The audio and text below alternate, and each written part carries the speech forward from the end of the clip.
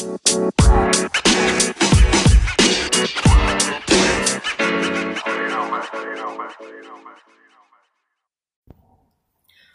welcome to this podcast, You Play Rugby, by Leeds Uni Women's Rugby Union Club.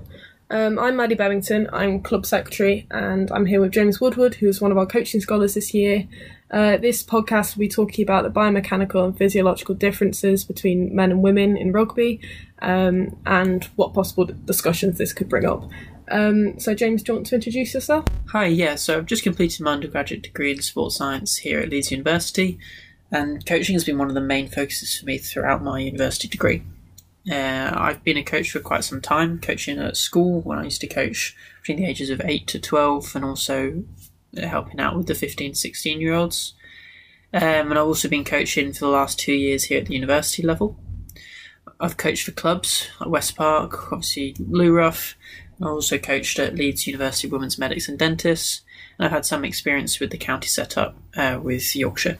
So this episode we're going to be leading on from the last episode where Joy talked about ACL and concussion rates in women's rugby players. Just a disclaimer, neither me nor James are qualified doctors or physios. This is just a finding from different studies. So, it's just a discussion about the implications for women's rugby. So I'll start off talking about how ACL injury rates are much higher in women's rugby players than men's. James, do you want to explain this? So the ACL injury in females is something that's typically considered to be a lot more prevalent and a much higher risk. So in some studies, such as that by Hewitt et al. In 2016, it was reported that it could be between 2 to 10 times higher incident rate of ACL injuries in contact and non-contact sports in females compared to males. Looking a bit further, this study also looked at how much it costs on average at the university level in the States for female athletics, for example, and it's roughly $650 million a year. So based on this, sorting out and understanding exactly why ACL injuries happen in women and how we can reduce this higher risk has got to be of paramount importance. Not only does it cost a lot, but looking at pain and complications after the injury, Hewitt et al. Roughly suggests that some people can still experience symptoms up to 20 years after the injury. And this is something that it's not very well understood at the moment. No one really knows exactly why the problems may persist. But it looks like it stems from similar sort of reasons why the injury might happen. So looking at why the ACL injury might be more prevalent in females could be due to something called valgus at the knee, which is Crosshaug et al. In 2006, where they kind of talk about how there's the way that the female anatomy around the hips and the knee is based, the angle, which is called the Q angle, is significantly different to the extent that in every step, or in the heel strike phase, as it's called in biomechanics, there's a greater rotation around the knee, a greater sort of pivot-like motion, which causes a lot more strain around the knee ligaments between women and males. And some studies even suggest that this can happen more or less within 100 milliseconds of contact with the ground. Not only this, but as Joy mentioned earlier, there are some hormonal differences. So post-puberty, females tend to exhibit a greater variation in the displacement of the trunk, of hip flexion, and usually have a greater quadriceps activation during the landing, but a reduced hamstring activation compared to males. And this is done again in the study by Hewitt et al. 2016, where they sort of suggest that during the follicular stage and during ovulation, the joints actually may be more lax, which could lead to a greater risk of knee ligament damage because of a greater range of motion around the joint. But again, it's important to understand that research into ACL injuries in women, whilst is generally quite well documented now, it's only really recent studies that have looked at this specifically to do with the hormonal control of ACL injuries, and this is something that obviously needs a lot more research done into to properly understand. It also looks like one of the main areas that we generally accept now in biomechanics is that it could be due to an imbalance in the quadriceps versus the hamstring strength. Typically, women tend to have a greater quadriceps strength as opposed to hamstring strength, which puts a lot more strain on the knee ligaments. So considering these implications, what sorts of preventative measures would you recommend? So whilst a lot of studies have looked at how ACL injuries might happen, there's a fairly limited number of studies that look into how we can prevent them. And I think at the moment the main focus is understanding exactly how they might happen and how we can try and target these areas. So, for example, if we're looking at this quadriceps versus hamstring strength, one might suggest looking at trying to balance out and improve the hamstring versus quadriceps deficit. Others might be learning to have better control in the contact phase, so that's landing, for example, from either from a foot strike or in a jump or in a sprint.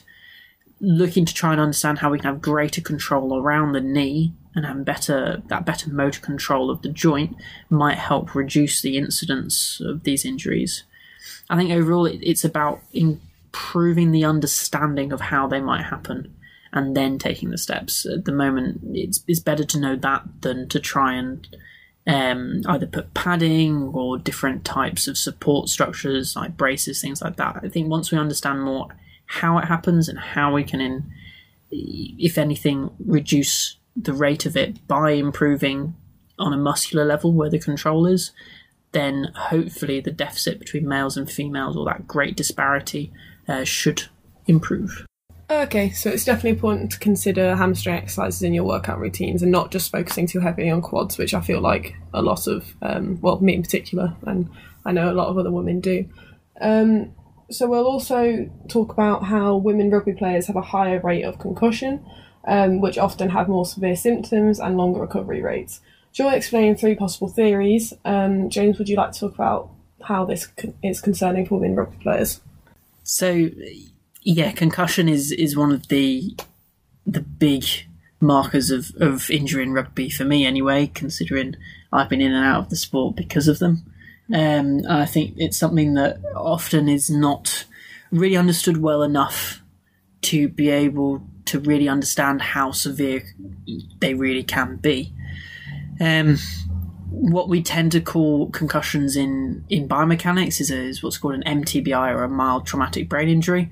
And in fact, every impact to the head is classed under a different severity of TBI or traumatic brain injury. So it's better to look at them from that approach than specifically what a concussion is. In a study by Stein in 2007 looking into the sex differences in brain damage and the recovery of function, looked at how often females tend to be left out of studies because of worries of side effects on drugs or treatments, and the side effects that these can have on fertility and different hormone cycling. And it's difficult because some studies like that by Cahill in 2006 have said that there's loads of sex influences on TBI, but there's a lot of studies as well, such that by Ryder and Abdu in 2004, that actually seem to claim the opposite. Some studies into the female monkey brain, Lacruz et al. In 2001, suggested that actually the time in the menstrual cycle can definitely impact on neurological performance. But again, the general approach that most studies have is that it always finishes with the same three words: more research needed. Stewart et al. In 2016 looked at what a concussion really is and what the differences are between gender, and found that, well, generally what is assumed of any head injury is that it's a concussion, and players will always argue till they're blue in the face that they don't feel concussed, and therefore why should they be taken off the pitch? And this is something that definitely as a coach that we have to really look out for, because it's a very hard decision to make. But the reality is that whilst not every head impact or traumatic brain injury can result in a concussion, there are other conditions that can develop, and these are less heard of, but they are equally, if not more, serious. And examples of this is CTE, which is chronic traumatic encephalopathy, and second impact syndrome. So second impact syndrome, let's focus on that one first, is any subsequent impact to the head following an initial impact. This could be in a match, or it could be within 7 weeks of the injury. And this was done in a study by Bay and Ostick in 2009. who found that not only does the mortality double, which is also supported in studies by World Rugby, but some patients, usually young athletes, can tend to die within minutes. Again, there's a lot of heavy stuff here, but things like CTE, so chronic traumatic encephalopathy, this actually neurodegenerative disease that occurs as a result of repeated traumatic brain injuries. And it's a gradual disease, impacts psychiatric and behavioural components. Again, this was looked at by Stewart et al. 2016. And it's something that's relatively understudied. The problem with this condition is that it's not something that can be very easily diagnosed until death. But it has been dubbed in the past as something called punch-drunk syndrome. So what the punch-drunk syndrome is it's basically, again, it's that sluggish type behaviour. It's all the similar symptoms that concussion has. This is why it's really difficult to discern the differences between all the different types of traumatic brain injuries. And it makes it particularly difficult, again, as a coach or as a doctor, trying to advise the best kind of response. A lot of this research, again, is also only done in males. So there's not really a female comparison that can be made, especially long-term, to understand what the impacts and the effects are. Which is something that's frustrating, definitely, as a women's rugby coach. It doesn't really give us a lot of guidance. But to be clear for everybody, you don't have to have been knocked out, for example, for a concussion to occur. A knockout, according to World Rugby, only occurs in between 17 to 20% of all actual concussive episodes. So it's something to be aware of. If we really want to go into the specifics in terms of the biomechanics of how these concussions occur, this is where it gets slightly more complicated, and it suggests that a mild traumatic brain injury, which could be the concussion or could be any severe head injury, is likely to occur more based on rotational acceleration of the brain relative to the skull. So what that means is during impact, it's more about how your head then acts after the impact that really decides the extent of the damage that this injury will have. So whilst World Rugby have recently stated that 60% of concussions tend to occur to the tackler, it might also be possible that more concussions tend to happen to those being tackled. Now, whilst this isn't something that is typical in men's rugby, as discussed by Joy in the previous podcast, due to different structures around the neck and different neurological differences, in women's rugby it may be that because of that lack of control around the neck in terms of the neck strength, there's an extra whiplash effect that generates even more acceleration, which could increase the incidence and risk of concussion. In a study by Zhang et al. 2004, they actually identified probable thresholds of speeds of acceleration of the brain and the skull, which could estimate up to about 80% likelihood of concussions. But this is hard to identify without GPS-type equipment, which is not really readily available at the university level. And again, the neck has played some role in resisting some of the extra rotation that can happen of the skull. But if the female neck is weaker, then theoretically this protective effect of the neck may be a lot less in women than in men.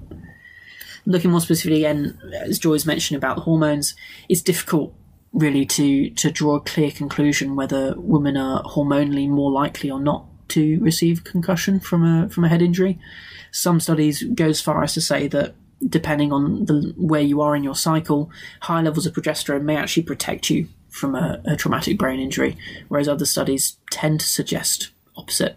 And if you want more research or more details in that, you can look at a study by Chandran et al. In 2017 or Ma et al. In 2019. Wow, yeah, I think if anything that shows that there's definitely more work to be done in terms of really monitoring women and the concussions and everything that can occur, especially to do with the menstrual cycle. I think it's also really interesting to consider how longer recovery times and more severe symptoms can affect women's rugby in particular.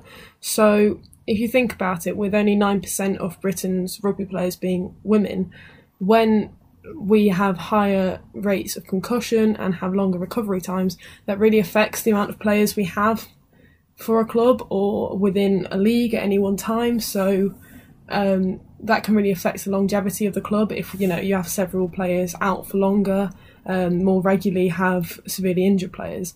So that might be something that it would be interesting to look into when it comes to developing, as obviously we're trying to really put progression into women's rugby and really build it up over the next couple of decades.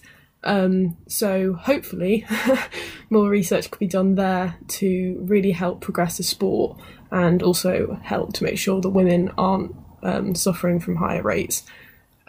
So when it comes to looking into studies about concussion in women rugby players, do you want to talk about the stuff that's going on now with Swansea?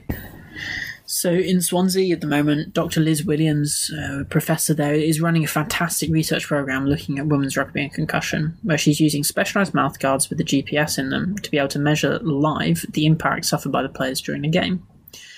So what this allows her to see in real time is what's happening to the players during a match. And this is a study that's been extrapolated from work with the Ospreys, where they've been using the same type of mouthguards.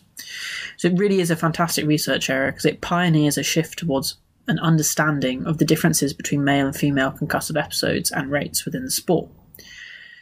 I think it's important also to understand how these GPS mouthguards work. And what they do is every sort of GPS mouthguard contains an accelerometer and a gyrometer that measures the acceleration of the head, that measures the displacement of the head. It also measures the impact in forces around the head during each impact, and it allows then to understand as the game is happening live from a medic perspective, from a coaching perspective, to be able to make a better decision about when we need to remove a player or when a player may have suffered a traumatic brain injury. To paraphrase a quote by Dr. Williams, she said it's more about understanding that women's rugby should be coached and played as women's rugby, not as rugby for small men, and that our current guidelines and preventative measures are more tailored towards men and are not specific enough to women. And I think as the female game is becoming more and more popular, better, more detailed understanding of this specifically, not only how the concussion happens, but its long-term effects, such as by using these impacts and these GPS mouthguards to map a model of the female brain during impact and to help improve the RFU guidelines on women's rugby and concussion, is just so important. It's a step in the right direction towards understanding how the game has different demands, both physically and mentally, on the different genders, and to understand how we can make it a better and safer environment for everyone that's involved. Yeah, I think that shows some really interesting implications, and I think that could be really beneficial for the sport. I think it's really interesting now to see how women's sport clubs are really adapting to this new research. So with Chelsea Women's Football Club, and how they're slowly starting to adapt trainings to their players' menstrual cycles, and Leeds Beckett are currently doing a study on the menstrual cycle with women rugby players. And I think all of this shows that while there has been a reluctance in the past to do studies with women due to worries about how it'll affect their hormones and how it'll affect their cycle, if anything, there needs to be more studies to do with this, because most women have periods, and therefore nearly half the population are having rising and falls in hormones. And so these things do need to be considered, and men aren't the baseline, because we've got the population is half men and half women, and I think hopefully science and more studies are waking up to the idea that women aren't miniature men, and that there are implications in thinking of them like that. I think it could be really interesting to consider how, if we consider the women's game now to be completely separate to the men's, if we think about the biomechanical and physiological differences, and whether or not we should start creating more guidelines and rules that are more useful to women. So particularly at grassroots, most women aren't going to have physios and coaches that will be able to tailor training to their menstrual cycles and all this stuff. And so then I think it's important to consider research in the years to come and how that should shape women's rugby, because if women aren't the same as men, and I think we know that they're not, even though we have, also the same capabilities, and this isn't to say that women shouldn't be playing rugby or anything like that, but I think it'd be really interesting to see if we can actually alter the game to make it more beneficial to us in the long run when it comes to stuff like injuries. It can also be something to consider that maybe ball size is too big. The average woman's hands are smaller than men's, and the size 5 balls are meant for men's hands. While we can all play with size 5 balls, maybe it would mean to more interesting technique if women could hold the ball in one hand. And obviously we're not talking about individuals here because, everyone's unique. I know I have massive hands. But I think it could be really something to think about in the coming years as women's rugby progresses, about how we can actually start adapting the sport to fit us rather than trying to fit around the sport. I think definitely it's something within the sport. We need to understand how women are different when it comes to rugby, and you're definitely right. It is about making the game fit women as opposed to women fit the game.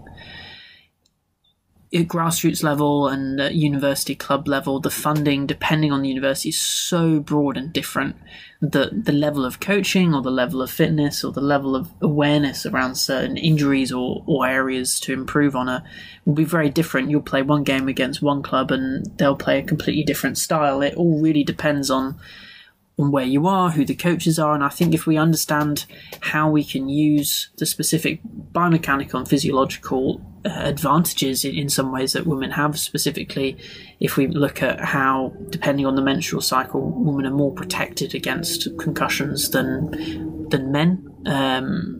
Just as an example from one of the studies I mentioned earlier, what this could mean, similar to how the Chelsea Football Club are tailoring their training plans, is that maybe it's worth considering having matches at different times. Maybe it's worth considering how we do the training, how we structure our S&C sessions. If during certain times in a menstrual cycle different joints are more lax, then would it be sensible to prescribe a very intensive S&C session for that time?